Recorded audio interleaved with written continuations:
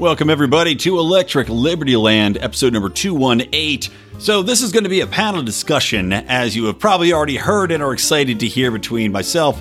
Well, I'm not really taking too much, as you'll hear, but Dave Rubin, Dave Smith, and Eric Brakey. Now, this is a challenging one for me because I'm used to talking, and my first time moderating three other luminaries in the movement and trying not to take too much of the time up, not to jump in and get into the fray was difficult. God, it was difficult. Now, you could have watched along live and seen me struggle on video in our private Facebook group, which you join by going to patreon.com/Lions of Liberty for as little as $5 a month.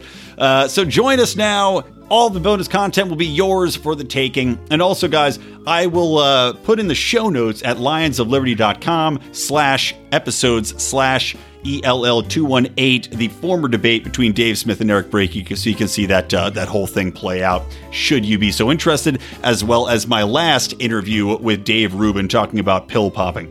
All right, let's get into it.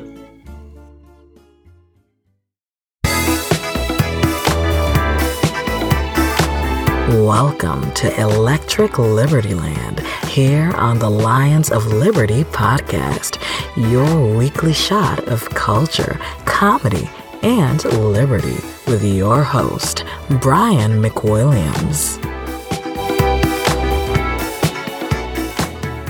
All right, we are live, gentlemen. So, I have a very rare opportunity. It was a lot of twists and turns to this show, but on this Electric Liberty Land, I am pleased to welcome in two people that I have I've spoken with before. One I have not, but has become infamous from his appearance with Dave Smith on this very podcast. I'll bring them in order. First, Eric Brakey, former senator, state senator from Maine. Welcome back to the Lions of Liberty podcast and the first Electric Liberty Land as a guest. Glad to be on with you, Brian. Fantastic. I will welcome back Dave Smith, of course, part of the Problem host. He is more than familiar with most of our audience, both sexually and intellectually. Dave. Hello. Happy 95th birthday, Murray Rothbard. There we go.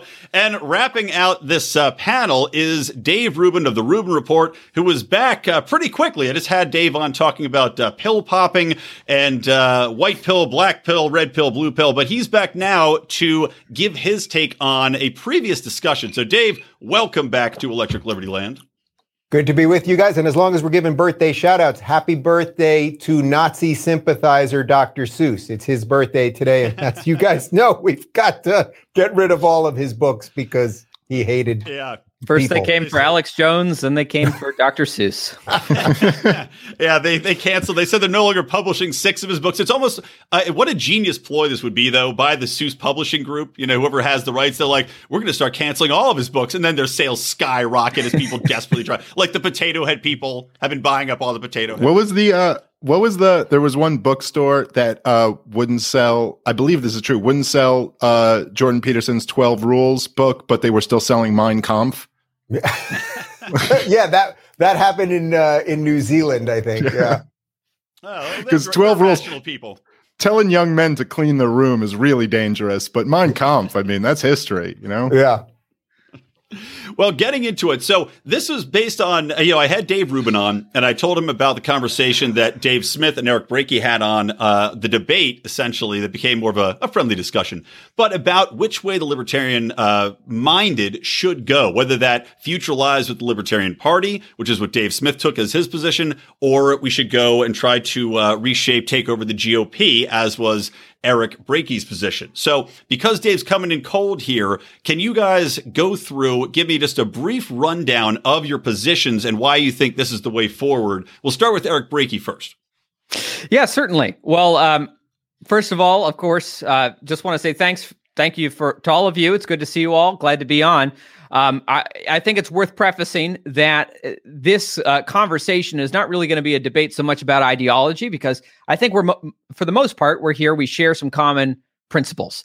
And it's really a debate on what is the best and most effective strategy to bring those principles into reality in our political lives. And for me, as someone who has served, been a Republican my entire life, have been very frustrated with the Republican Party for much of my life, but also seeing how we can effectively use that party as a vehicle to promote liberty. I argue that 9 times out of 10, the Republican Party is going to be the most effective vehicle for us to advance the cause of liberty.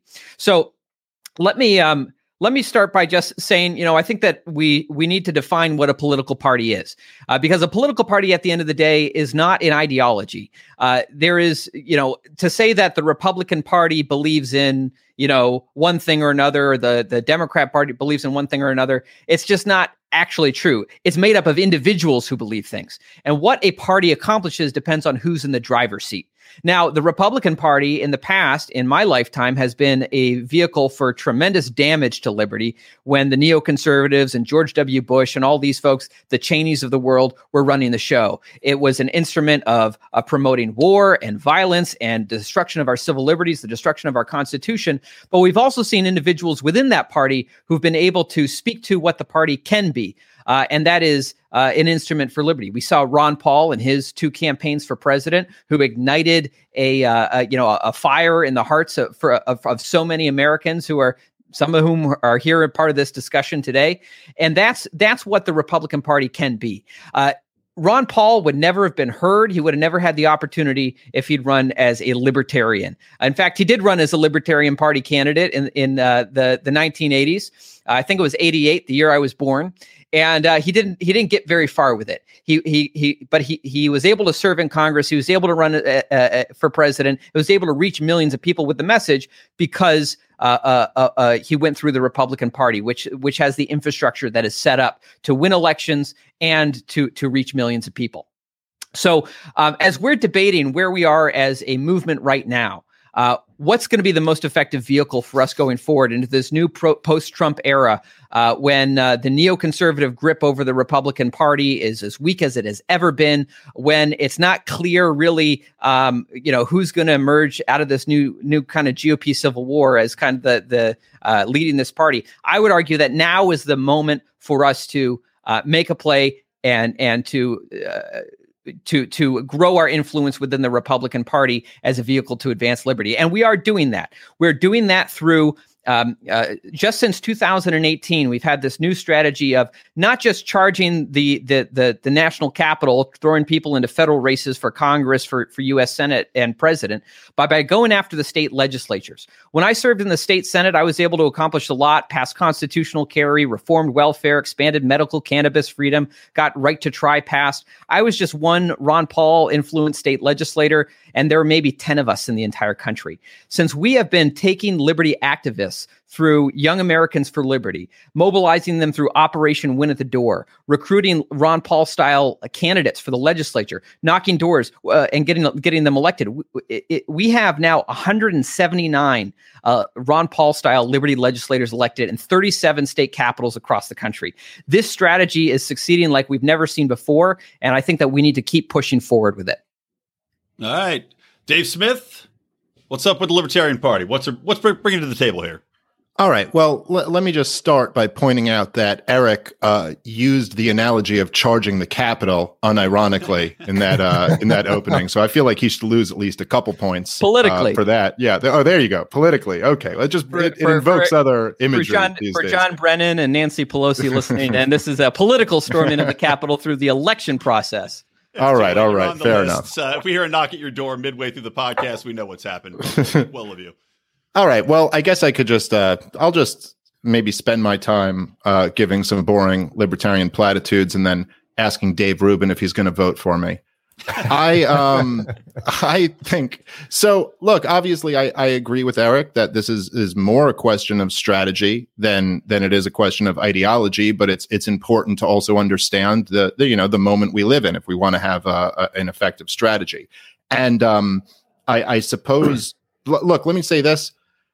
Just because I'm probably going to spend some of the time on this show trashing Donald Trump and trashing the state of the conservative movement, I'm really not, for anyone who knows my stuff, and I imagine a lot of people listening do, but for those of you who don't, and Eric knows very well, I am not somebody who could be described as suffering from Trump derangement syndrome. I'm really not that person.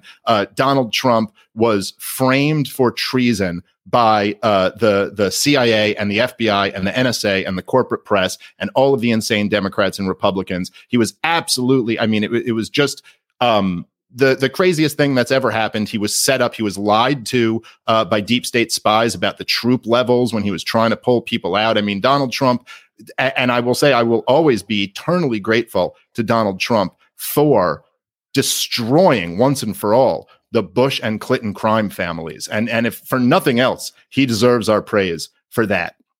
I suppose where I really find a disconnect with what Eric was saying is the idea that this strategy is working. And I'm not trying to discount any of these local victories. I mean, it's great. And I'm not discouraging anybody from doing that and pursuing that. If you can get gun rights expanded or cannabis or whatever else it is, great, more freedom. That's the goal, human liberty. That being said, we, at the end of 4 years of Donald Trump, not only live under the biggest, most powerful government that has ever existed in human history, but we were literally locked in our homes by the government. To say that the strategies that we're using are working and that liberty is increasing, to me, is so removed from the reality of the last year of American life. And to say that the Republican Party is some type of fertile ground for liberty-minded people, I mean, I think you had a much stronger case in 2014, 2015. Ron Paul won the CPAC straw poll, I believe, 3 times. Rand Paul won the CPAC presidential straw poll on the strength of being Ron Paul's kid, basically. Rand Paul, the other day, took 2%, tied with Mike Pompeo, behind Nikki Haley. That is how much liberty is valued in the Republican Party right now. It's not much. Trump is valued. Look, they defeated the neocon support to some degree. But that's also because, look, I mean, if you look at the state of things right now, I think we have to be honest. We are losing very, very badly. This is true for libertarians. It's also true for conservatives. We are all losing. I mean, it's also true for progressives who actually care about issues of substance. I mean, if you care about banning, Mr. Potato Head or something, then you're doing great. But if you actually care about like power imbalance or banker profits or wars or mass incarceration, you're not doing very well. But I would say this.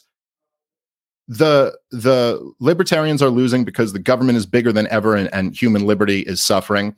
Conservatives are losing because they can't conserve anything. They don't even have a seat at the cultural table anymore. It's not even like the left is winning the cultural battle. The left is the culture. It's all progressive. Every institution, every outlet, the government, the deep state, academia, the corporate press, at Hollywood, anything you could think of. But the last time that the Republicans, the last time in my life that conservatives, right-wingers actually had a seat at the table in the culture was after 9/11. They were debatably in control. I mean, not like the left is today. They didn't have the institutions. They had some. They had the deep state. They even had the corporate press to some degree. You had hacks in the New York Times selling George W. Bush's war. And this is the problem. The last time the right wing had a say, they blew it on George W. Bush. Not even Ronald Reagan's kid. They blew it on George H.W. Bush's kid, and not even George H.W. Bush's smart kid, his idiot kid, who lied the American people into a war, got a million Iraqis killed, blew $2 trillion. And this is why they've lost everything. They blew their credibility on George H.W. Bush's idiot kid. And I'm sorry, I'll wrap up here. But the truth is that it's easy to be against the dominant culture. And we should be, because this dominant culture is a threat to all of us, and the state is a threat to all of us. But I actually think that trying to take over the Republican Party and make it an instrument for small government is Einstein's definition of insanity, trying the same thing over and over again. And it has never worked. It's not going to work. It's designed not to work. What we can do is take all of the energy we have here, put it into a party that we can take over like that, and make it something that actually stands for something that can actually move the needle of the cultural conversation towards the issues that matter. And I think that is a better strategy, certainly on a national level going forward. So I'll just start with that. All right, Dave Rubin, your response. I'm curious to see where you fall, especially curious now, considering you are debating a governor run. I believe you're banding that about. So I'm curious to see what your thoughts are and also what you're going to identify as should you decide to run. Yeah, well, just for the record, I had a couple people on my show on Friday, including Rick Grinnell and Adam Carolla, on to discuss what's going on here in California. And Carolla said that he really will consider it. And I don't think he's totally bullshitting. I would much prefer Adam Carolla to do it than me. I mean, I think for all of us that kind of talk for a living, it's like we're good at communicating ideas to people, which help frame things so people can think about their lives in an interesting or effective way. The idea of like me waking up at 4 a.m, they're like, the nuclear power plant's melting down. Like, I like to do a little cardio before I get going during the day. So first off, let me say, I agree with the premise that you both started with, which is that this is about strategy, not about ideas. I'm sure we have little differences of opinions on this or that, maybe related to immigration or even some stuff on taxes or whatever. I think that's sort of a separate issue here. This is about strategy, like how do you increase liberty in this country in a time, as Dave just said, that it's on short order and getting shorter by the second. So I agree with a couple of things you both said, and I disagree with a couple of things. So first off, I'm kind of used to this split. I'm very comfortable in this position because, 5 years ago or 6 years ago, I was a Bernie supporting lefty.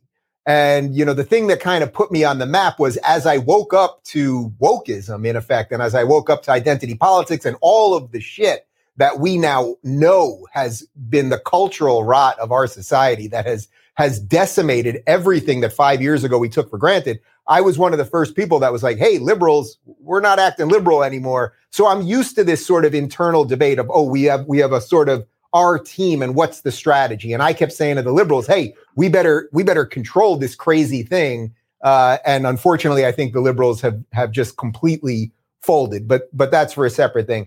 I would say in the strategy part of this, I actually think you can make a good argument either way. I would say on the Trump side of it, look, Trump did lower taxes. He did increase spending. He got us out of wars, or at least didn't get us into new wars, and was always trying to end wars. And as you said, Dave, the generals were lying to him. He had to fight that monster. The whole premise of Trump was based on deep state and let's stop the machine from just endlessly sucking all the time.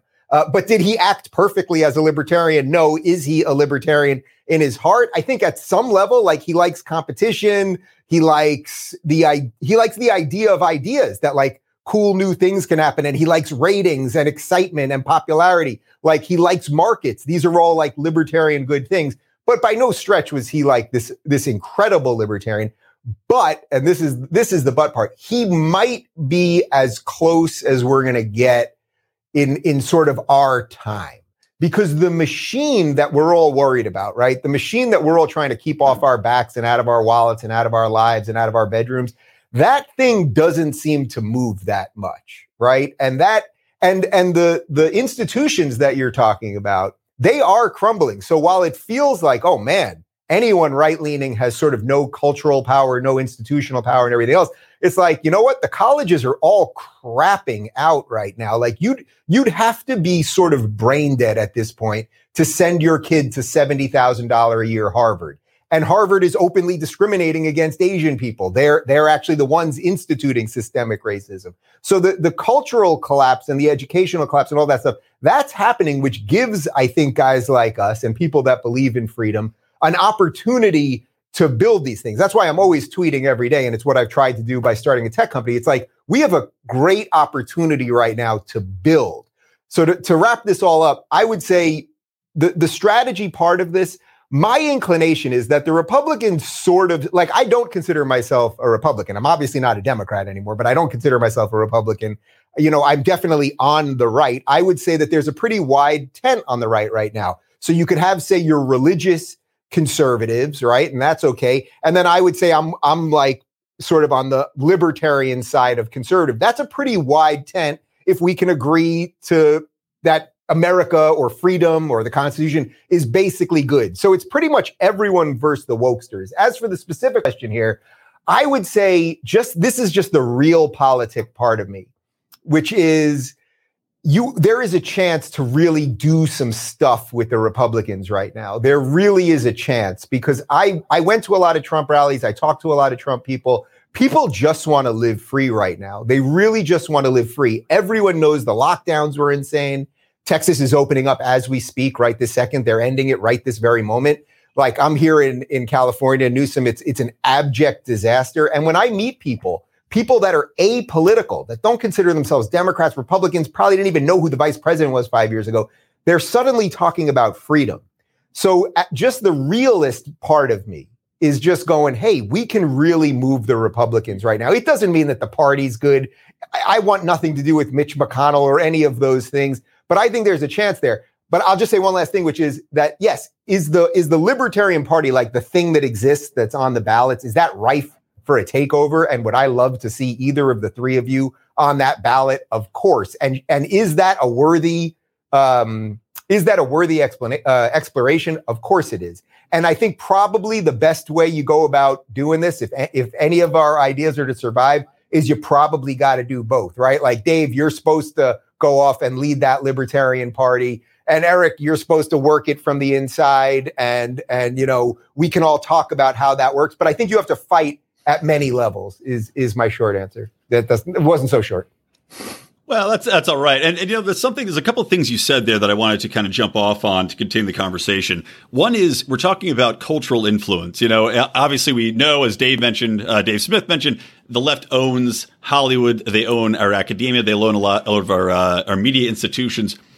Which side is better equipped moving forward to fight the cultural war? Because when we look at things, you look at the GOP, and yes, I agree that they're open. There's people that are sick of what they're dealing with. But I wonder if that well is so poisoned to so much of the population that trying to fight from that point of view is just going to fall on deaf ears and basically result in nothing. Whereas maybe from a libertarian perspective, because it's basically been silent for so long or ignored, there might be a little bit more ability for people on a broader spectrum to listen to that cultural messaging. Real quick, I want to take a break to tell you about some messaging, and that is messaging from one of our sponsors, Zippix Toothpicks, nicotine-infused toothpicks.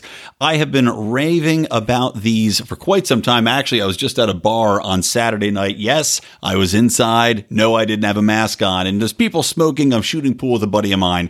And we pull out these toothpicks. And I tell you, as always, they are a hit. We were talking to some gentlemen, baseball coaches, and hello, Sean, if you're listening out there. I think he's listening to the podcast right now after meeting me. But, it's amazing when you see people gravitate towards these because they taste good, they got the hand-to-mouth feel, and you get that little buzz as if you would be smoking a cigarette, but without all of the taste, the flavor, the stink of it. You can do it in public. You're not going to be judged by people. No one's the wiser. But not only that, I've been telling you about the B12 caffeine-infused toothpicks, which are absolutely dynamite. They make my hangovers a million times better, and I think they will help you as well. So check those out. Use promo code LION at checkout for 10% off your order, guys. Zippix, Zippix toothpicks.com. All right, let's get back into it. Well, I would say that you have to examine the reason why the Republicans lose the culture war constantly and why they've been losing and losing and losing. And if you don't think about this, then you're just going to keep applying the same strategy and keep losing more and more ground. And I, excuse me, I don't completely disagree with Dave. I mean, I do think that the system is falling apart and a lot of institutions are spinning out of control. But I would say that that the libertarian understanding of the culture war has to do with many of the issues that the Republican base, although they've rejected the neocon foreign policy in many ways, they have completely given up on any semblance of caring about big government. That is just not an issue that Republican voters care about at all. Donald Trump and the Republicans had Congress. They had the executive branch. They increased spending from Obama's levels. We couldn't even get them to hold spending at Barack Hussein Obama levels of spending. That is a sign, a clear sign that they just don't care about this. And in fact, over at CPAC, they were basically all bragging that they wanted to give out bigger checks than the Democrats wanted to give out. I mean, that's the world we've entered into now. And as the Republicans are trying to outcompete the Democrats in being big spenders. And the issue, how this is related to the culture war, is that this is really the central source of it. And there's many sources, but this is the central one, is that government has gotten so big, so out of control, and just enormous and so consequential that we have to fight a culture war every 4 years over who gets to control it. Because the truth is, we have many different cultures in America, but we have two very distinct ones, the left and the right. And there is no amount of social engineering that is going to make rural Alabama have the same culture as downtown Brooklyn. Okay. But one side is going to win and rule over the other side every 4 years. And this is what motivated so many people to vote for Donald Trump. And this is what motivated so many people to vote for Joe Biden, that they don't want to be ruled over by the other guy. And the only answer to somehow call a truce in this culture war and somehow lower tensions, because really no one's going to win, short of a bloody civil war, no one is going to dominate the other side. The only answer is to decentralize, reduce the size and scope of government. And this is an issue that Republicans have clearly no appetite to even pretend to take on as they once did.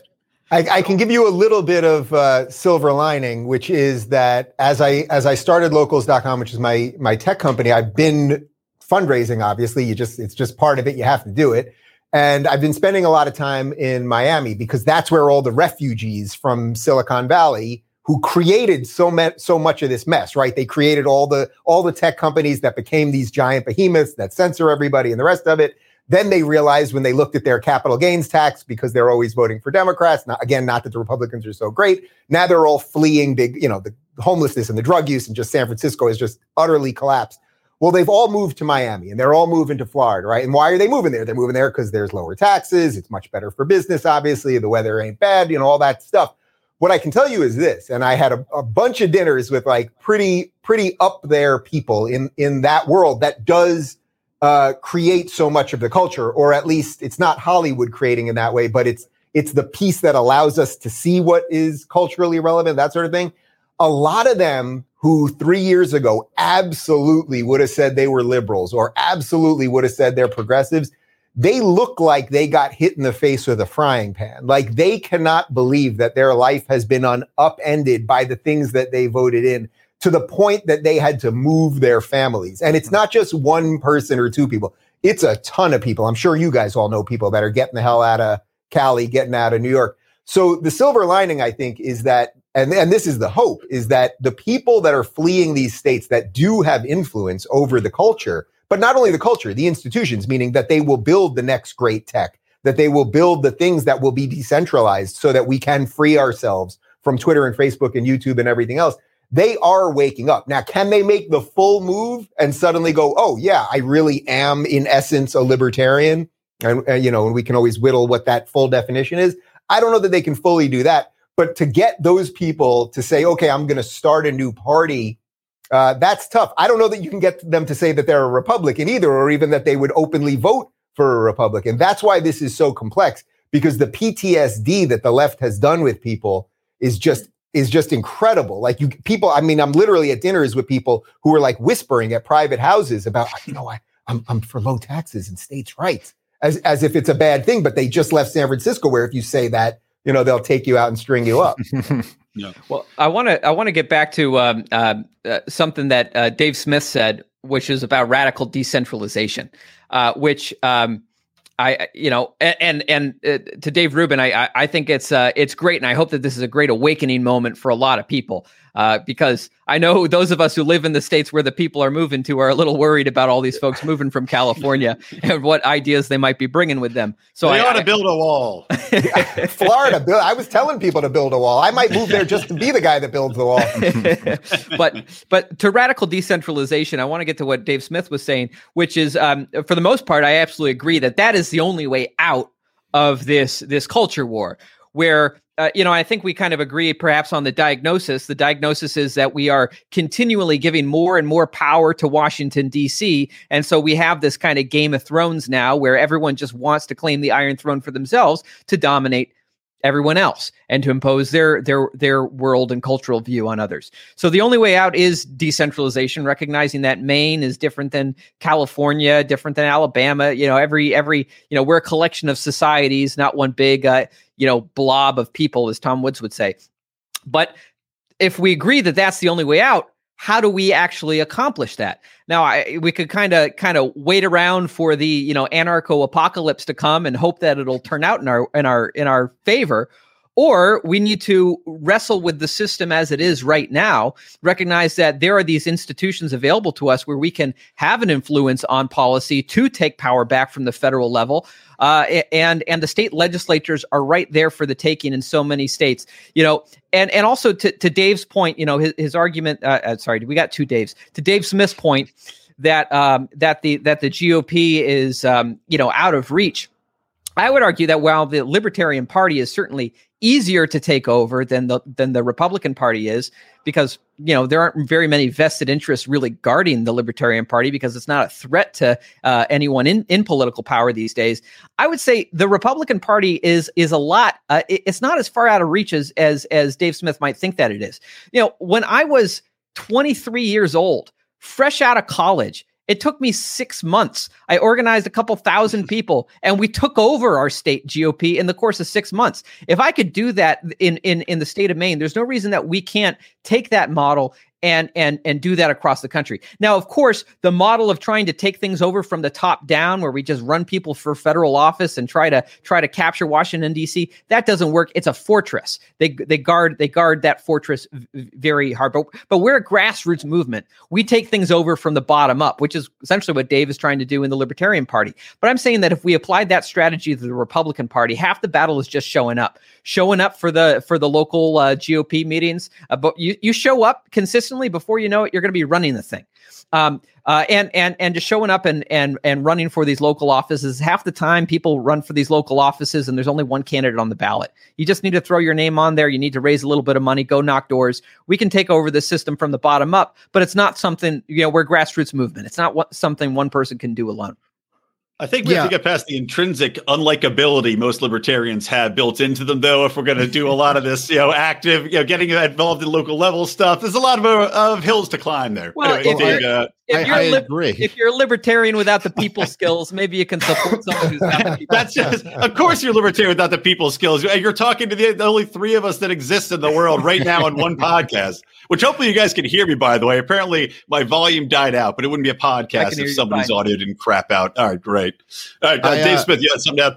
Well, just to be clear, and I think I explained this the last time me and Eric spoke, but I'm not advocating that we should join the Libertarian Party because the Libertarian Party is going to assume political power and roll back the state. That is not my argument. My argument is to join the Libertarian Party, to use it as a platform to insert the most important ideas into the conversation, to try to convince more people to become libertarians and try to persuade Democrat and Republican voters to be better than they are. That doesn't mean they have to be perfect libertarians, but they can be better for sure. And by the way, yeah, go ahead.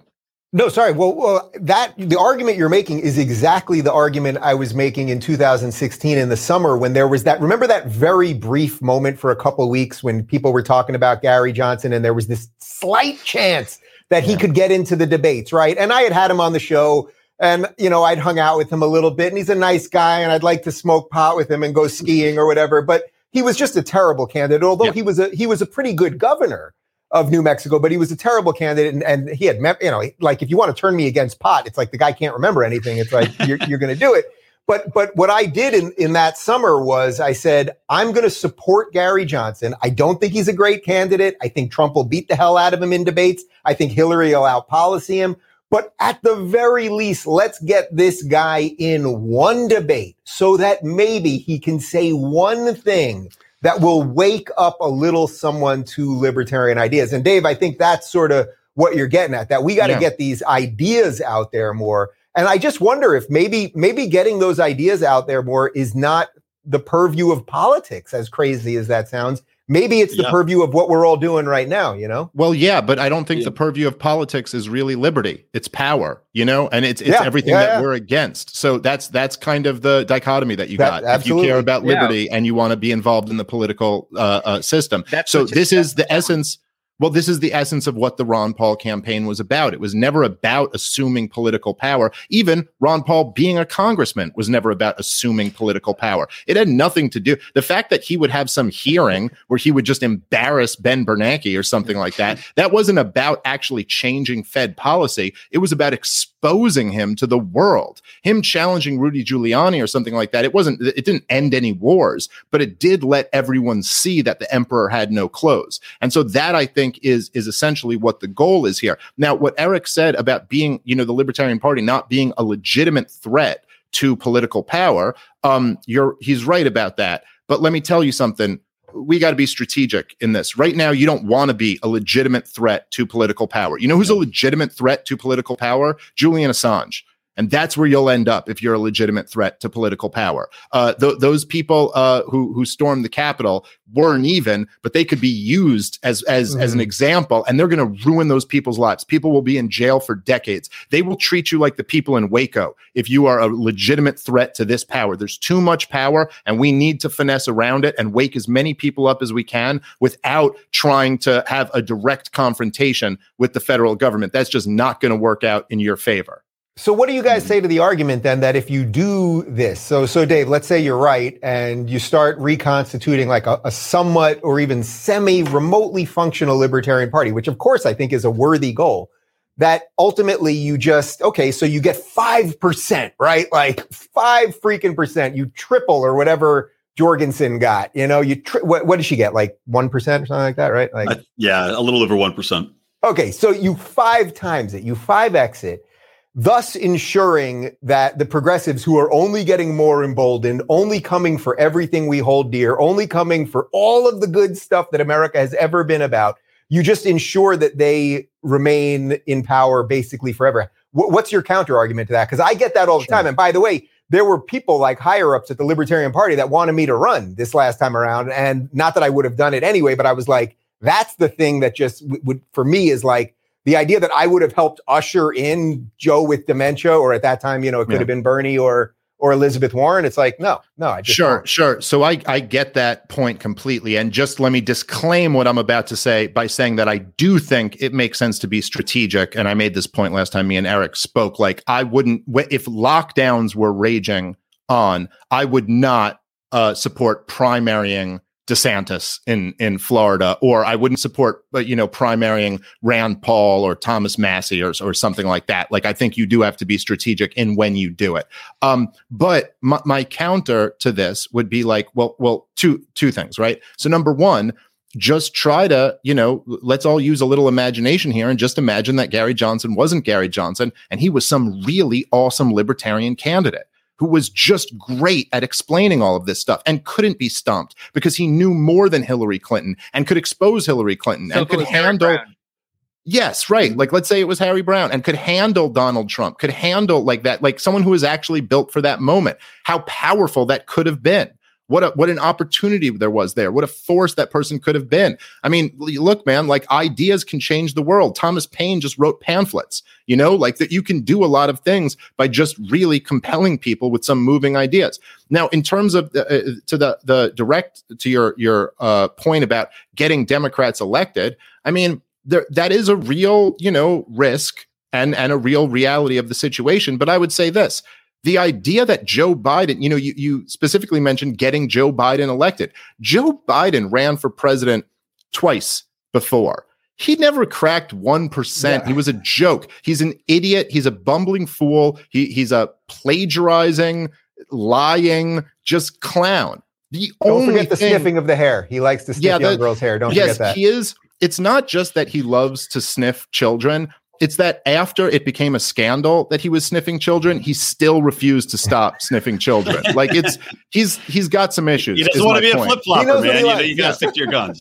No, I do. I admire the consistency, but I'm just saying. So there was no chance that Joe Biden ever could have been elected president, except that Donald Trump, whether all his fault or not, ended in the most disastrous year in modern American history. Look, Barack Hussein Obama getting elected in the year 2000 or even 2004, age issues aside, would have been unthinkable. It's only because George W. Bush was such a failure that Barack Obama was able to get elected. My point is that Republicans have been doing a better job of getting Democrats elected and radical Democrats elected than libertarians ever have. So there is a threat of this either way. And the system we have now with the duopoly is that it's going to swing back and forth. So you're going to keep building up the power of the federal government, and the Democrats are going to get their shot at it eventually. So let me build on this, because I think Dave makes some great points, but I think there's a logical kind of next step in this, is that this is this cycle. The pendulum swings back and forth between the left party and the right party, and the sweet spot for the Washington establishment is to basically control both parties. And so that people feel like things are changing when things aren't really changing. Donald Trump, love him or hate him, and I certainly think there's a lot to, be desired there, but he was for the first time something different, and kind of showed that we can have a real choice. Now, I want the next go around on this cycle, because this next go around on the cycle to be the choice is liberty. And we can do that. We're in the age of Joe Biden, in the age of Democrats controlling Washington, D.C., we're going to see a natural backlash. At least history would tell us we're likely to see a natural Republican backlash against this in 2 years. Now, we can say that, well, this is a false choice. We should be able to pick between more than just these two things, but this is the way the system is built. And so if we can predict that this natural wave is coming, then we need to ask ourselves, if we want to be in a position right now in this pivotal moment in American history to have an influence on the political decisions that are made, we need to ask ourselves, how do we position ourselves and our people in this movement to be the ones riding in on that wave? Yeah, but there's you're saying that Donald Trump proves that we do have a legitimate choice, but I'm really looking at the facts on the ground and seeing the exact opposite. Donald Trump proved that the voters have no choice. Yeah, okay, they could choose Donald Trump. I mean, yeah, sure. There's a few prerequisites there, like being the most famous human being on earth and being, a billionaire and all these other things. But so, yeah, Donald Trump looked at the American people and said, don't you want to get out of all of these wars? And they were like, hell yeah. Why the hell am I sending my kids to go die in the Middle East to remake their societies when our federal government can't even fix Baltimore? Yeah, we want to get out of these. But we're still in all of those wars because the American people don't really have a choice. Because as soon as Donald Trump got in there, what did they do? Well, they went through his cabinet and systematically removed anybody who was outside of the establishment. They came down on Flynn. They came down on Bannon. They got rid of all of them. They boxed him in with this Russia hoax bullshit so that he couldn't make any type of meaningful deal with Russia, because that would have been proof that he's a Russian agent or whatever they were saying, right? So and that's just Donald Trump, who they were able to control. Imagine somebody who was really a threat to the establishment. We have no idea what they would do to them, but we could kind of guess based on Kennedy's career. But the irony is, I think it's very possible that at least within the next 20 years, we'll never see anyone close to a threat to the establishment as Donald Trump, right? Because now, after everything that you just said, all the things that they did to destroy this guy, the spying on him, everything that happened the last couple of weeks, the way the media treated him, I mean, just look, has there literally been one negative story written about Joe Biden in these 7 weeks? I mean, one story. Everyone knows that the president of the United States has dementia and nobody talks about it. That seems like a problem to me. But that is, you're talking really about the calcification of the system, that the system is so corroded. And by the way, I think there's some arguments to be made that having it be so corroded is kind of good, because we basically got it good here in America still, basically. You know what I mean? We're all still walking around pretty much doing what we want, although lockdowns have altered that pretty significantly. But if Trump, a guy like Trump could only get so far, then the guy that comes in that has the personality, has the money. So let's say this isn't the right example, but if there was an Elon Musk guy, like a self-made millionaire, well, really billionaire, who had all the right libertarian ideas, he's going to go through the system. And after the media is done with him and big tech's done with him and deep state's done with him, I actually think the way the system is, either, I don't know if it's a feature or a bug, but the way the system is at this point, I don't think anyone would be able to do much of a better job. No, yes, did Trump make some mistakes on management and all that? Of course he did. And that's, the thing that I always said about Trump was people really, especially the most MAGA people, and I didn't decide to support the guy until this past summer. So they thought he was Jesus. They really thought that he could do anything. And the guy did a whole hell of a lot, but he ain't Jesus. And I don't know that anyone could walk through that machine and come out on the other side even remotely unscathed. Yeah. Let me build on this, because I think there's I think the big realization of the Trump years is just realizing, when all is said and done, how much little power the president actually has. We pin all our hopes and dreams on the idea that we're going to elect the perfect person president. He's going to bring the troops home, even though on paper it says in the Constitution he's the one with the authority to bring the troops home. In actuality, the whole infrastructure and the whole political machine in Washington, D.C. is designed such that it is the unelected, whatever you want to call it, the bureaucratic state, the deep state. They're the ones making the big decisions. And the elected officials that we elect are really there to just give us a sense that we have some kind of say in what's happening there. It's kind of like in ancient Rome, when Caesar took over, he didn't abolish the Senate. It was useful. He wanted the people to think that they had a say in the decisions that were made. But increasingly we're seeing the same thing. We elect people, they spend their time naming post offices while the big decisions are made by those we never get a chance to vote on. So I certainly agree that, pinning our hopes on this kind of this central figure that we're going to elect whenever we get a chance every 4 years to come in and change everything, that's not really going to work. But we're a grassroots movement. We need to look at a decentralized strategy.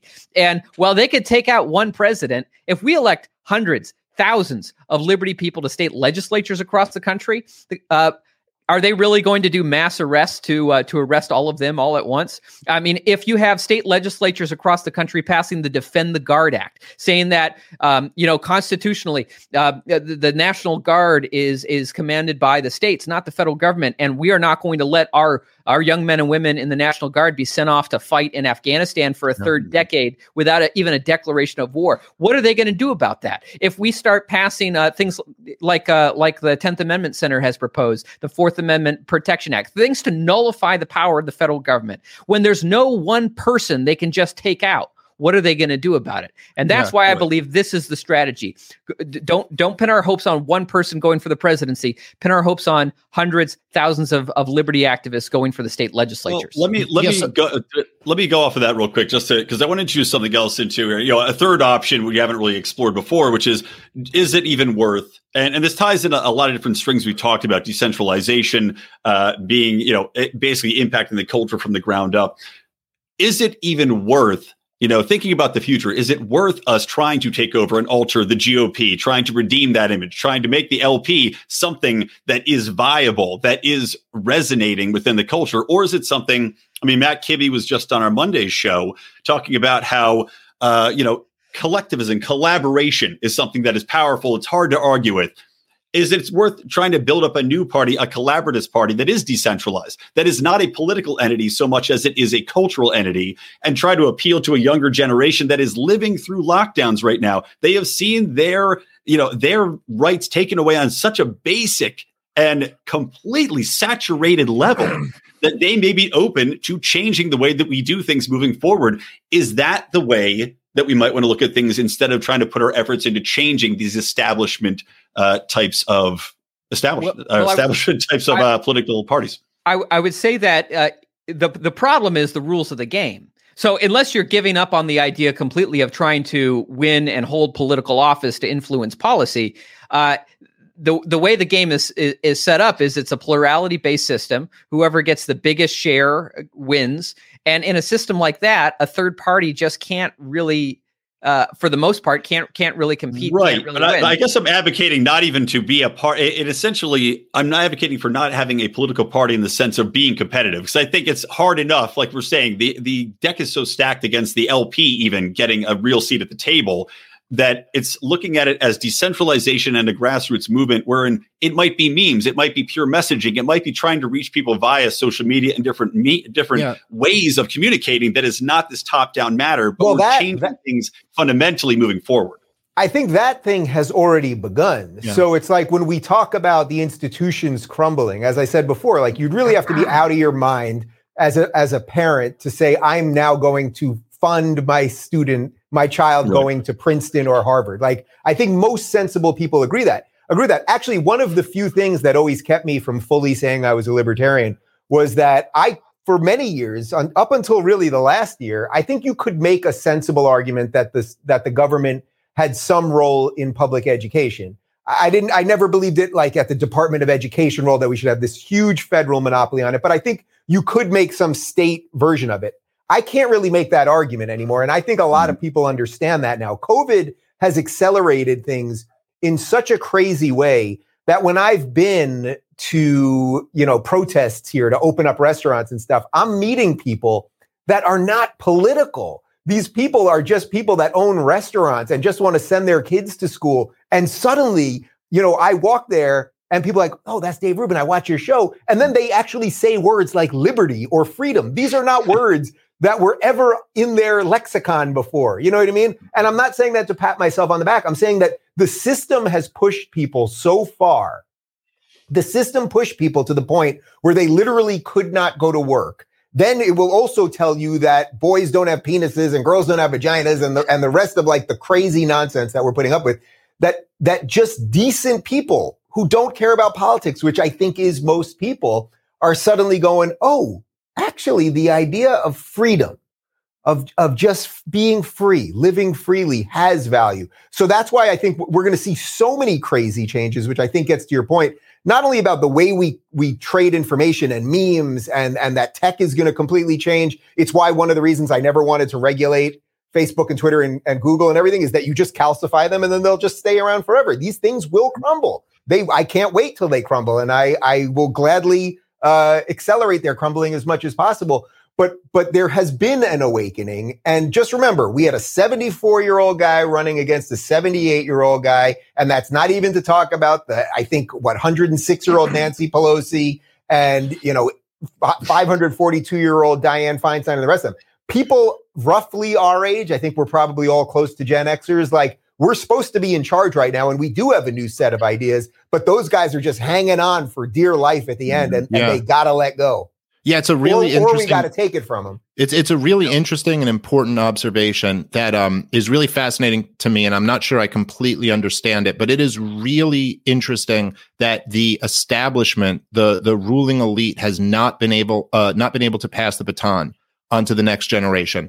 All of them are stuck in these older baby boomers, and that they haven't been able, with the exception of Barack Obama, they really haven't been able in any meaningful way to pass it on to the next generation. Every time they try to push them, they're like the Eric Swalwell type people who just have no appeal to the generation that they're a part of. And I think that is a really like a silver lining that is a case for optimism. So I think that Brian is onto something. You want all of these different avenues, and you want people spreading these ideas in as many ways as possible. And even just like an apolitical, belief in liberty or something like that is great. And I'd support all of that.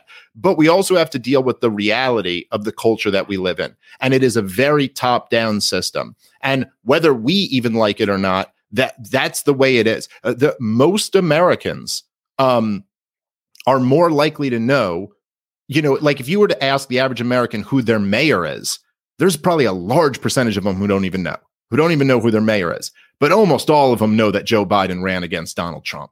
That's just the way it is. It's like that people are focused on the top of the political system. And the power of the Ron Paul campaigns was that he used that to spread a message. And my point is just that I think the most effective way to do that right now is through the Libertarian Party. To get a really serious presidential candidate, to get really serious people at the top of there who can spread the true essence of how great the libertarian message is. Not this bullshit, not the like fiscally liberal or fiscally conservative, socially liberal, not pandering to woke nonsense, none of that. Like the real deal, hardcore, most beautiful political philosophy in the history of humanity, which springs from the Enlightenment and the greatest, but inheritance that we've all been lucky enough to receive, which is some degree of respect for individual liberty and property rights and free markets and all the good stuff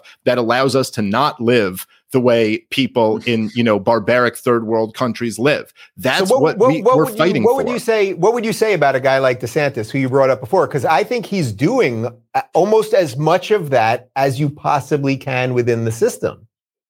Yeah, look, I give him a lot of credit. He has handled Florida very, very well. And, it's kind of like this thing where, you're almost forced to grade on a curve. Like the government went totalitarian and he's like, no, I won't. And you're like, well, that's better. That's better. It's like someone like running against Stalin who's like, I'm not Stalin. And you're like, I like him. I like not Stalin. But is there something that he's doing that you don't approve of or that you think is too big government or something? I don't know that much about the budgets of Florida. I tend to think they're pretty decent. To be honest, I don't know enough about DeSantis other than the lockdown stuff to really speak intelligently on it. Like if he was running for national office, I'd probably learn more about him. I actually know that I think even like Cato wrote some friendly things about him. And I think he's pretty good on like Fed policy and he was pretty aggressive with the IRS discrimination stuff. So I'm not, I've got nothing bad to say about the guy. Not that there isn't something bad. I'm not. He's been personally sending bombs to Yemen just to really exacerbate the situation. We just don't know about it yet. Right. Yeah, but right. That's my point, though, about that there probably are people, and I would put DeSantis at the top of the list, doing the low tax stuff. He's fighting big tech within his own state. The COVID stuff, I was just there. He kept the state basically open. And I was at restaurants with 90-year-old women in Florida because they were all old. And if you wanted to wear a mask, you wore a mask. If you didn't, that I think are probably accomplishing about 90% of what you want to accomplish. A guy like him. And I think it's worth noting too, and I'm one of those guys who, like if Rand Paul decided he was running, I'm there for Rand. If he decides to run again, I don't think he's going to, but if we were, but looking at DeSantis, I mean, because of where we are right now, coming off of the Trump movement, and because of the America First kind of version of this anti-war message, which Trump didn't execute very well all the time, but he shifted opinion within the Republican base to why are we in Afghanistan after 20 years? Why are we fighting all these wars? What is this doing for America? Someone like DeSantis, who's being backed by someone like Matt Gaetz, who's trying to carry that kind of anti-war America First message, I think it's very conceivable. DeSantis is, I guess he was in Congress. I would have to see what his record was like on foreign policy when he was there. But someone like DeSantis could conceivably try to take that America First message forward and continue with that growing anti-war sentiment in the Republican Party, especially when Joe Biden's administration is full of neocons. Yes, that's the key part. That's the key part. There's no reason to think that right now the Republicans are suddenly going to start being the party of war again. I get it that every couple of years we got to go to war because everybody's got to get paid. Like, I get that. But right now it's so obvious that is what the Democrats are that I don't know DeSantis's record in Congress related to foreign policy either. But I'm guessing that a guy who has so much of the Trump support, who has so much of the, keep states open and low tax support. Like, I don't think we're going to find some skeleton in his closet or suddenly he'd be like, I'm running for president. And guess what? We're going back to Iraq. Like, I just don't sense that would be there. Well, okay. This is probably where I'm going to have to really disagree with both of you guys on this. And as I said in the beginning, look, I mean, Donald Trump is not what the deranged lunatics claim he is. He is not a Russian agent or literally Hitler or, whatever else, that they wanted to say about him. And Donald Trump was not some unique evil to the office of the presidency. The thing that was so evil about Donald Trump was that he was so much the same as Barack Obama and George W. Bush. This idea that Eric, and maybe it's because you're a Republican and I'm a libertarian, that you kind of tiptoe around it and say like, well, maybe he wasn't perfect. It's like, yeah, I mean, maybe he oversaw the genocide of the people of Yemen. Well, no, even grading on a curve, man. No, even grading on a curve. He is a war criminal who deserves to be tried and buried under the prison, just with right alongside Barack Obama and George W. Bush and John McCain and all the rest of them. What he did to the people of Yemen by propping up the Saudis through that war, the rate of civilian casualties went up. The rate of drone bombs went up. He did not end one war, which is what he promised the American people he was going to do. And so the idea, you're absolutely right that the neocons are in Biden's administration. Donald Trump made John Bolton the national security advisor and Mike Pompeo the secretary of state. This is not the idea that he was just like, well, he didn't execute it perfectly. No, he continued the Bush-Obama foreign policy to a T. The only reason why Donald Trump, I agree with you that I like that the talking point is that he didn't start another war. I like that he convinced a lot of right-wingers to be skeptical of these wars. But let's get real. Donald Trump didn't run on not starting another war. Donald Trump ran on ending the wars, and he ended none of them. And Donald Trump, the only reason he didn't start another war was because we're out of countries to bomb. They don't even know where to start the next war. He flirted with one in Venezuela. But okay, I guess I'll give him credit for not going through with it, even though he easily could have, because he did declare some other guy was the president and did start sending all type of money and weapons into the resistance there. It didn't turn into a hot war because it turned out the movement he was supporting was a joke and completely collapsed. By the way, and I'm not 100% certain this is true. I don't know if any of us are, but I kind of believe it that Mattis was telling the truth when Donald Trump said he wanted to assassinate Assad. And they basically convinced him out of it because they just weren't in position and ready to do it. So it's not as if Donald Trump was a disaster on foreign policy. Now, Dave, I'm not here, I'm not here to defend Donald Trump. I'm not here to say that he was great on foreign policy. I'm here to say that I think that all presidents have been terrible on foreign policy in my lifetime. But what I'm here to say is that the rhetoric, perhaps it did not always match reality. Though I will say there were at least 3 occasions where like he was being incredibly pushed to go to war with Iran, and for some reason he stopped short of it. I think maybe that was Rand Paul's influence. I don't know what happened, but at least there's that. Obviously, there are all these other problems. But the rhetoric and turning the base of the Republican Party in a much more, I mean, it's like night and day. I mean, we all remember the era of we lived under the Bush administration when to even question the premise of these wars was to be drummed out of the party, to be canceled. And now we're at a point where it's Liz Cheney who's being canceled. I mean, this is certainly, we are not at the end point of where we want to be, but we have come far. And so the question is, what is the next step? I'm not here to say that I don't want a second term of Donald Trump. I don't think that's the answer. But what I am here to say is that I think that we need to do everything we can to make sure that this anti-war sentiment continues in the GOP and helps define the next wave of what the GOP becomes. Okay. Can I ask you, Eric, if 2020, we have to run it again, right? Let's just say in a hypothetical world, okay, it's the same race between Joe Biden and Donald Trump.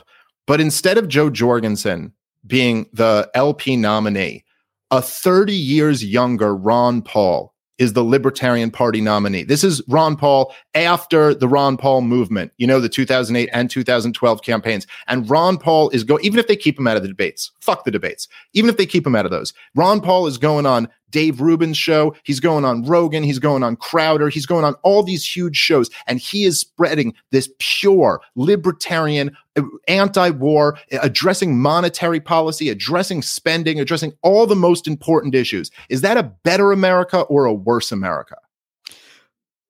Well, first of all, I'd say, thankfully, I'm registered to vote in Maine, where there is ranked choice voting, so I could rank my first choice first without splitting the vote. But yeah, certainly. No, I'm not asking for you. Well, I'm asking for the country. Is it a better, Eric? Give me an answer on this. So, that is a better America, and you know it. Yeah, is it a better America if someone like Ron Paul instead of Joe Jorgensen was running and spreading the message?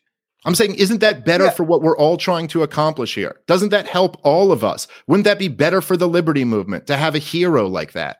I certainly think it would be, but I would take it even more if Ron Paul was running as a Republican, where he could reach millions of more people and get people to take a look at him like he did in 2008 and 2012, who never took a look at him when he was running LP in 88. But the problem with that, though, is that, you know, even though Rand Paul is not Ron Paul, I like Rand Paul a lot, but, you know, when he was on stage, not this last time around, you know, 8 years ago, you know, it was fairly obvious that not only did they put him all the way at the end, but he's on stage with the wrong people. So every time he says something that's remotely liberty-minded, it's like the conversation is so out of whack that it's like, what is this guy doing here with the crazy hair? So, Dave, I'll answer your question clearly, which is 100%. Of course, you're right, and of course, I would support that guy all the way along, and then you'd have the Sophie's choice right when you got to the end, which would be, okay, so because we know, unfortunately, I mean, this is just the reality of it. Let's say you had peak Ron Paul 1985 and he gets internet culture and he's cool and he's good looking and blah, blah, blah, all the stuff. And it's all the momentum is there.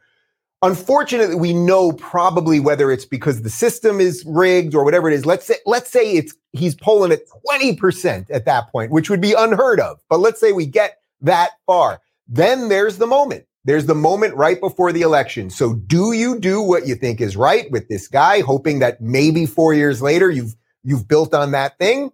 And I think that's a legit argument.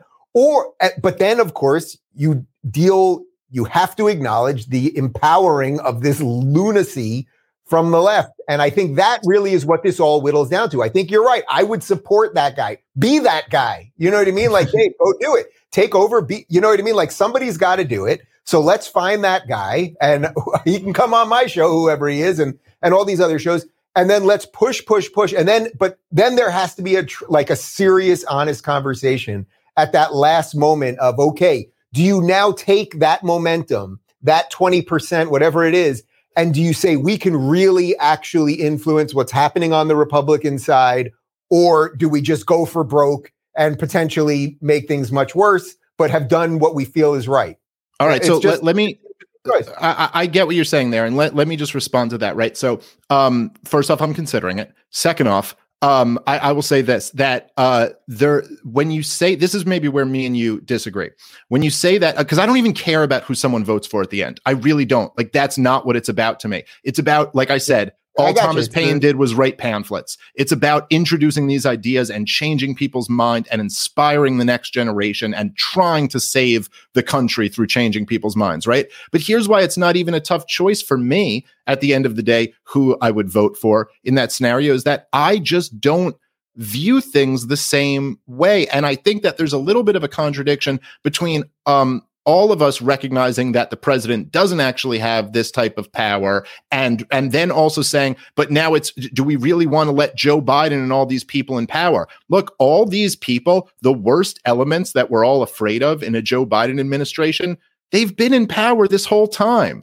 This is the part of me that's almost happy Trump's gone. This illusion from the Trump supporters that they were in power, and this illusion from the left that they're the resistance, was all just not based in reality. The Donald Trump never let the culture didn't even shift back a tiny bit. It went further to the left under Donald Trump. He was the best fundraising tool for the Southern Poverty Law Center and every left-wing activist group out there. CNN in business. Yeah, he was the best thing that ever happened to CNN. He was the best thing that ever happened to Antifa, to Black Lives Matter, to every radical left-wing group you can think of. Trump was basically just a great fundraiser for them. And I'm sitting here as somebody, I don't care about Democrats or Republicans. I care about human liberty, okay? And I'm sitting here while people are telling me we really got to make sure that Trump gets back in so we have human liberty. And I'm like, I was locked in my house for the last year. What are we talking about? What have I gained from this guy being in here? At least now that Joe Biden's in there, the right wing can be the resistance and actually be the resistance, instead of the left being this fake resistance where you're resisting the president, but you're in lockstep with the deep state, academia, the corporate press, Hollywood, and every friend that you have. And we can ride that. No, I'm out. Where are you? Jersey.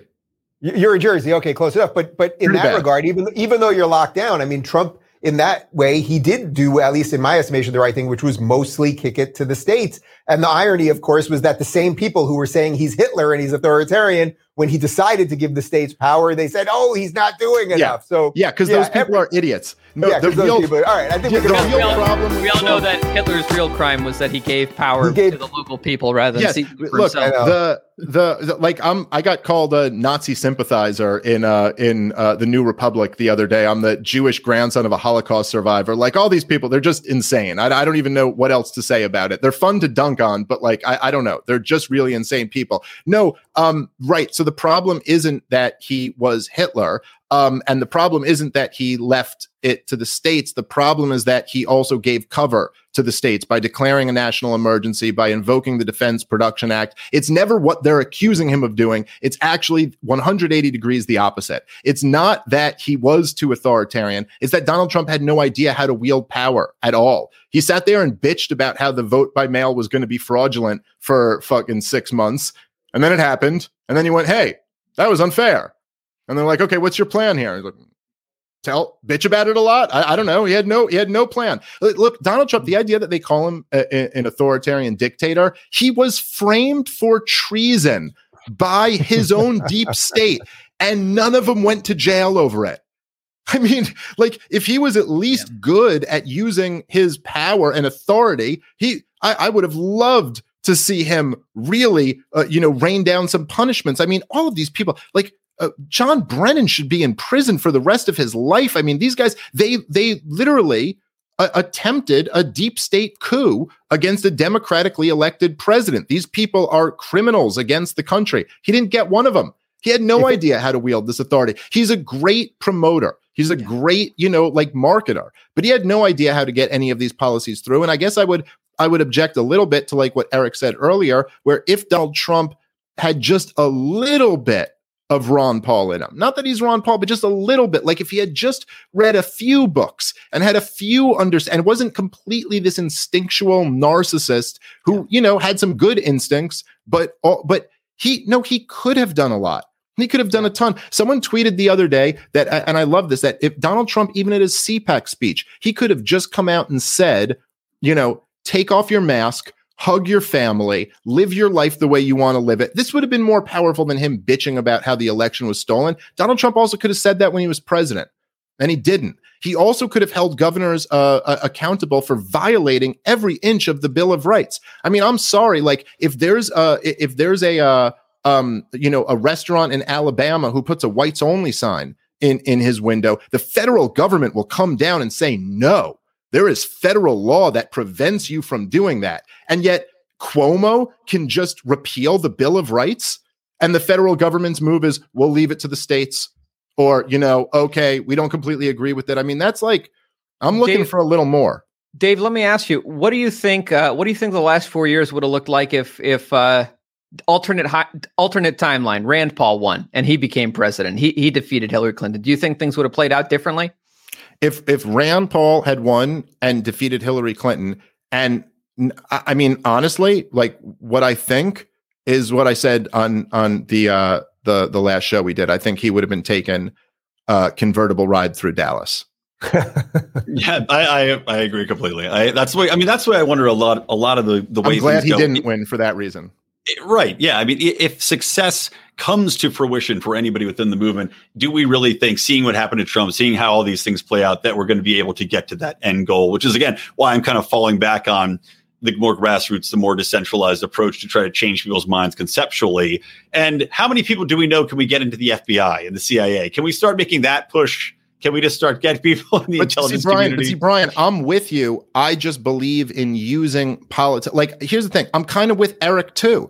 I believe doing all the shit on the local level you can to get as much freedom as you can. And I don't care what party you use. If you use the Libertarian Party or the Republican Party or somehow the Democratic Party, I don't know how that would work. But if you could, go ahead. I mean, I think that might be a worthwhile goal. But what I'm really concerned about is changing people's minds. and opening more people up to these ideas, and like really important ideas that never get inserted into the conversation unless we have a Ron Paul figure, like monetary policy, which nobody else is ever going to talk about or care about unless there's some compelling person up there explaining, which, by the way, is this whole thing. Like, it is so interconnected to why the woke takeover happened, why the left completely runs the culture, why, like, all of this stuff is all because, or in large part because, you know, to put the wars on the credit card that George W. Bush wanted the last time the right wing asserted themselves, and they did it to slaughter people in third world countries.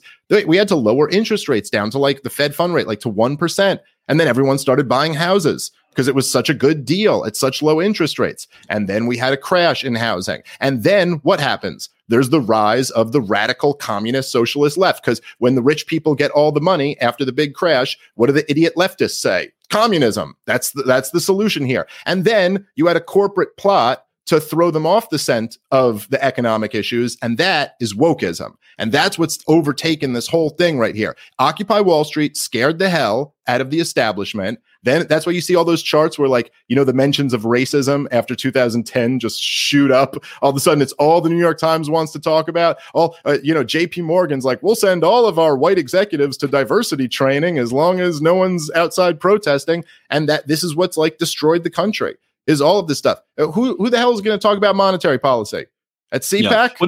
Well, you make a great point. It actually, you know, it's funny. I did an episode talking about the way I thought messaging should be handled for liberty and you know, kind of moving the ball forward. And I'd said that the end the Fed conceptually is a losing topic for us to talk about. Now, this was before we had stimulus upon stimulus and all these bailouts and COVID and interest rates and negative interest rates being threatened. So there is definitely a pertinent time now to jump on that topic and educate the populace as to how important that monetary policy is.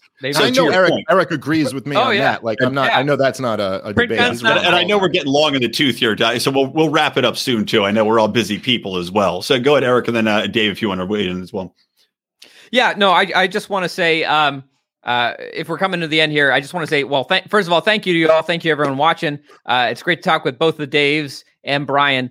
You know, I think the ultimate thing I just want to emphasize here is, you know, building on what Dave Smith has said. Yeah, you know, the right is the resistance now. I mean, we all are. We've always been the resistance. There was this weird 4-year period where the left thought they were the resistance, but really they controlled every major institution in society. But right now, you know, we need to ride this resistance wave into positions of political power to fight back, because we are coming to a breaking point in American history. There are these moments in American history where you arrive at a breaking point where suddenly things start to break down, and there are these big moments of change.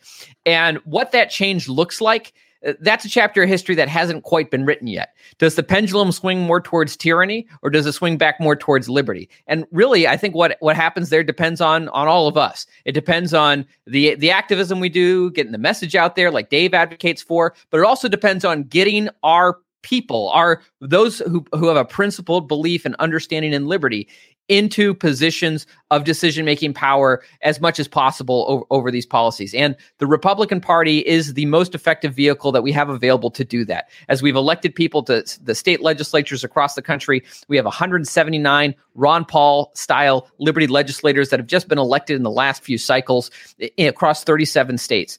As this critical mass continues to build, and we can continue, you know, riding this anti-Biden wave that's coming, we can continue growing that. We can start doing interesting things like nullifying federal power, passing the Defend the Guard Act. And while they could take out one person, they could take out a Rand Paul, you know, if he were ever president, they can't take out... Or Eric Brakey. Don't sell yourself short, buddy. Well, I don't want to take that. I don't want to be in that car in Texas when that... You'd be a libertarian folk hero. I guess if our day is going to come one day, there are worse ways to go. But anyway, this is a strategy that we can use to take these positions of power. And let me just end on one thing. There's a reason why, and I said this in my last debate with Dave. There's a reason why Bernie Sanders and Alexandria Ocasio-Cortez aren't trying to infiltrate the Green Party or the Peace and Justice Party. They're going after the Democrat Party, because we live in a two-party system where if you want to have any opportunity to influence the levers of power, or to pick up that ring of power, which of course we want to take that ring of power and march it all the way to Mount Doom and throw it in there and be done with it. But if you want to have that opportunity, you got to be able to win. And right now, there's really only two paths to do that under the way that the game is built. It's through the Republican Party or the Democrat Party, and the Republican Party is a lot more amenable to us and our principles and our views than anything else that can actually win. Dave Smith, and then I'll give Dave Rubin the final countdown. Okay. So I would just say, as I pointed out in our last debate, the reason that AOC and Bernie Sanders are going into the Democratic Party and not starting their own thing is because they're not actually what they claim to be. They're tools of the establishment. They're not actually principled leftists at all. This is Bernie Sanders and AOC will vote to support the military budget, even though they'll talk a big game about it. They'll vote for all the corporate welfare, even though that's supposed to be everything they're against. So I don't think it's a true comparison. And I also don't think that if you are in government and you're Bernie Sanders or AOC, where they're basically just going with the wind and trying to argue to go one step further. Like, it's one thing to go into an organization and argue, hey, we should have a little bit more power. It's a very different thing to go into an organization and argue that we should tear all of our own power away, give up our own power voluntarily. So I just don't think it's a fair comparison. I would say this. There were a lot of libertarians, even the really hardcore, what are known as right-wing libertarians, like, Lew Rockwell and Ron Paul and Hans Hermann Hoppe and all these type of guys who were much more sympathetic to the left than the right during the George W. Bush years, because George W. Bush this was like I said, the last time the right wing had a seat at the table where it was really, who was getting canceled post 9/11. It was anyone who criticized the troops, the Dixie Chicks and the like, and they weren't getting canceled because their name were Dixie Chicks, and that was offensive. If someone had inserted the idea that Mr. Potato Head is problematic, they would have been laughed out of the country in 2004. Like, nobody was thinking this way. Okay. And so it was easy back then to say, well, the Nation magazine has these articles against the war in Iraq, and they have these articles against the Patriot Act and the Department of Homeland Security and the TSA. And it was easy for a libertarian to be like, hey, we got to ride this energy because, look, man, these people are really against the same thing that we're against. And I think that's a lot of what's happening right now to a lot of us liberty-minded people. Yeah, it's like this left-wing thing is so totalitarian. I mean, it's so incredibly totalitarian. They want to control how you think. You can't even say, I don't think you can change your gender. Like that, you're not even allowed to express that, or you could have your career ruined. And I'm not even talking about people like us in the public eye. I'm saying like some regular lady can have her career ruined if she just goes like, I don't think someone with a penis is a woman. Like, you're not even allowed to make the most common sense statement. And so anyone against that, like, of course, we got to ride that energy. But I'm just making the point that the last time we rode that energy, we got this. So I'm not so sure that we just want to ride energies here. I think what we need to do is actually try to convince more people that human liberty is actually what we should stand for, and not just stand against this flavor of tyranny. And that we want to stand against all tyrannies. And the only guy I ever know who did it was Ron Paul. He's like the only guy in my lifetime who ever changed a whole lot of people's minds and made them think about things radically different. Now, in the strict libertarian political sense, truthfully speaking, I think probably Jordan Peterson has done more than anybody else to make people actually think about what freedom really means, because he talks about responsibility, which is the double-edged sword of rights, like you have your rights and then you have to take your responsibility. And so he's inserted that into the culture, right? But my point is that, we're not going to take this thing over by force.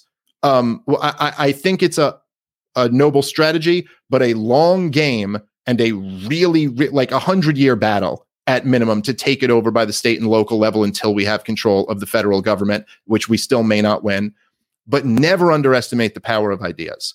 The power of ideas are the reason why we live like this and are talking to each other through time and space across this country instead of living in hunter-gatherer tribes. That is literally because of the power of ideas. And I think we need to spread those ideas in the most effective way possible. And there's a party with our name that actually has a platform that claims to stand for what we stand for. And we could all take it over if we wanted to and make it something really important. So I'll rest my case on that. Thanks to everybody for being here. And I'm interested to hear what Dave's got to say. Dave Rubin, what are your thoughts? Dave, will you vote for me? Well, yeah, I'll vote for you. Sure. You got my vote, man. Well, first off, let me just say, Smith, it's clear that you should be doing it.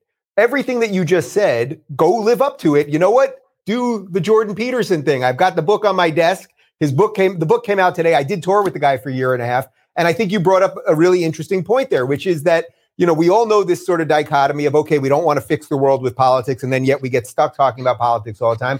But you're right. What I saw Jordan do for a year and a half in 20 countries, 120 something stops with this guy, was show people that individual responsibility and taking care of your life, and that the individual is the cornerstone of Western civilization. And it is the building block that allows all of the rest of it to flourish.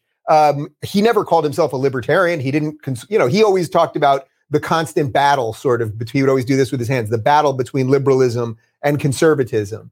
And what I saw this guy do was, through the power of ideas, get people to be better. So they didn't all magically become card-carrying members of the Libertarian Party overnight. But you know what they did? They started dressing better, and they got off drugs, and they mended relationships with their parents, and they got better jobs and a whole bunch of other stuff. And I say this as someone that I'm better for having done that year and a half of my life.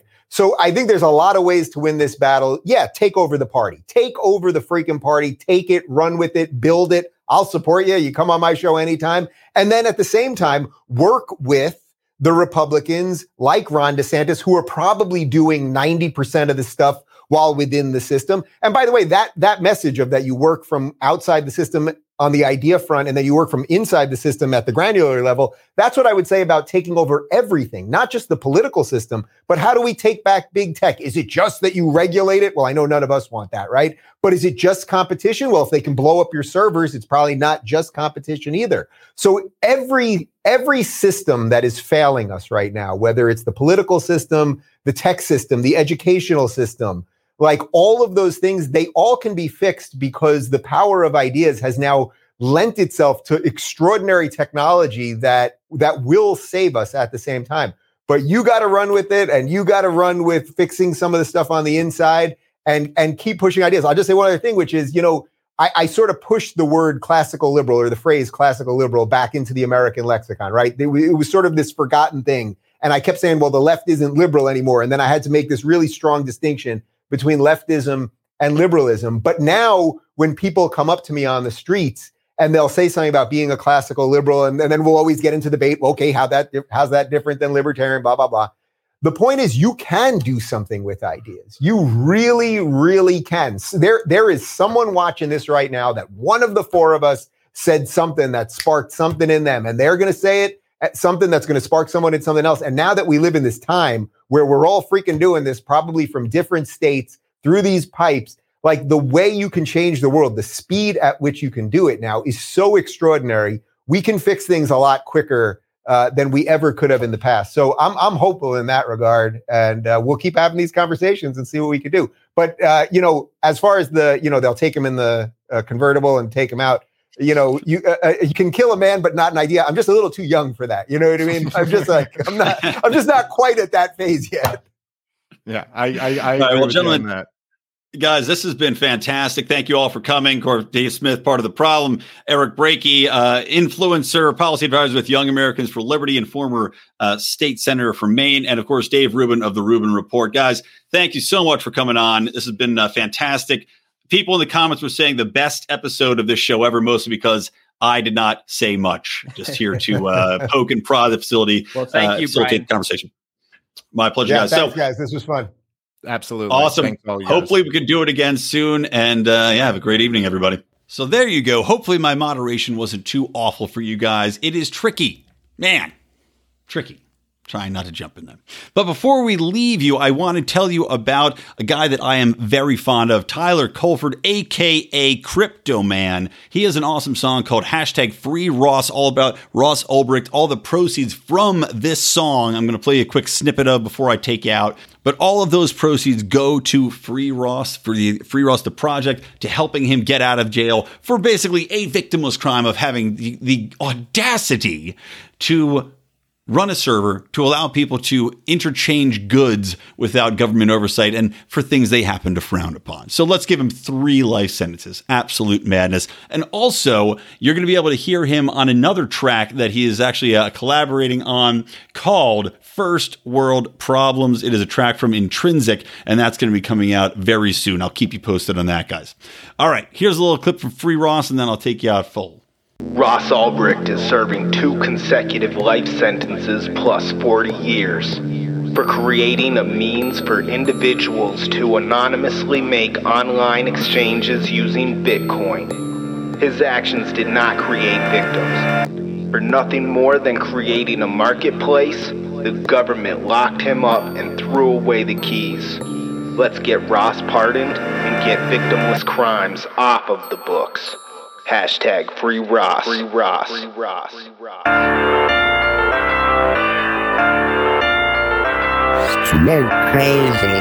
Crazy. These are perilous times when they ruin your lives over victimless crimes, and they sever your ties from your business, loved ones, and family. Why? New slave labor, they barely pay you. Don't care about work ethic or major. In the prison system, the training criminals doesn't matter, public or private. Love it, man. That song kicks. #Free Ross, guys. Check it out. Listen to it. Support it. From me, Brian McWilliams. From my guests, Dave Rubin from the Rubin Report, Dave Smith, a part of the problem, and the always great Eric Brakey. This has been Electric Liberty Land, reminding you to always stay plugged in to liberty.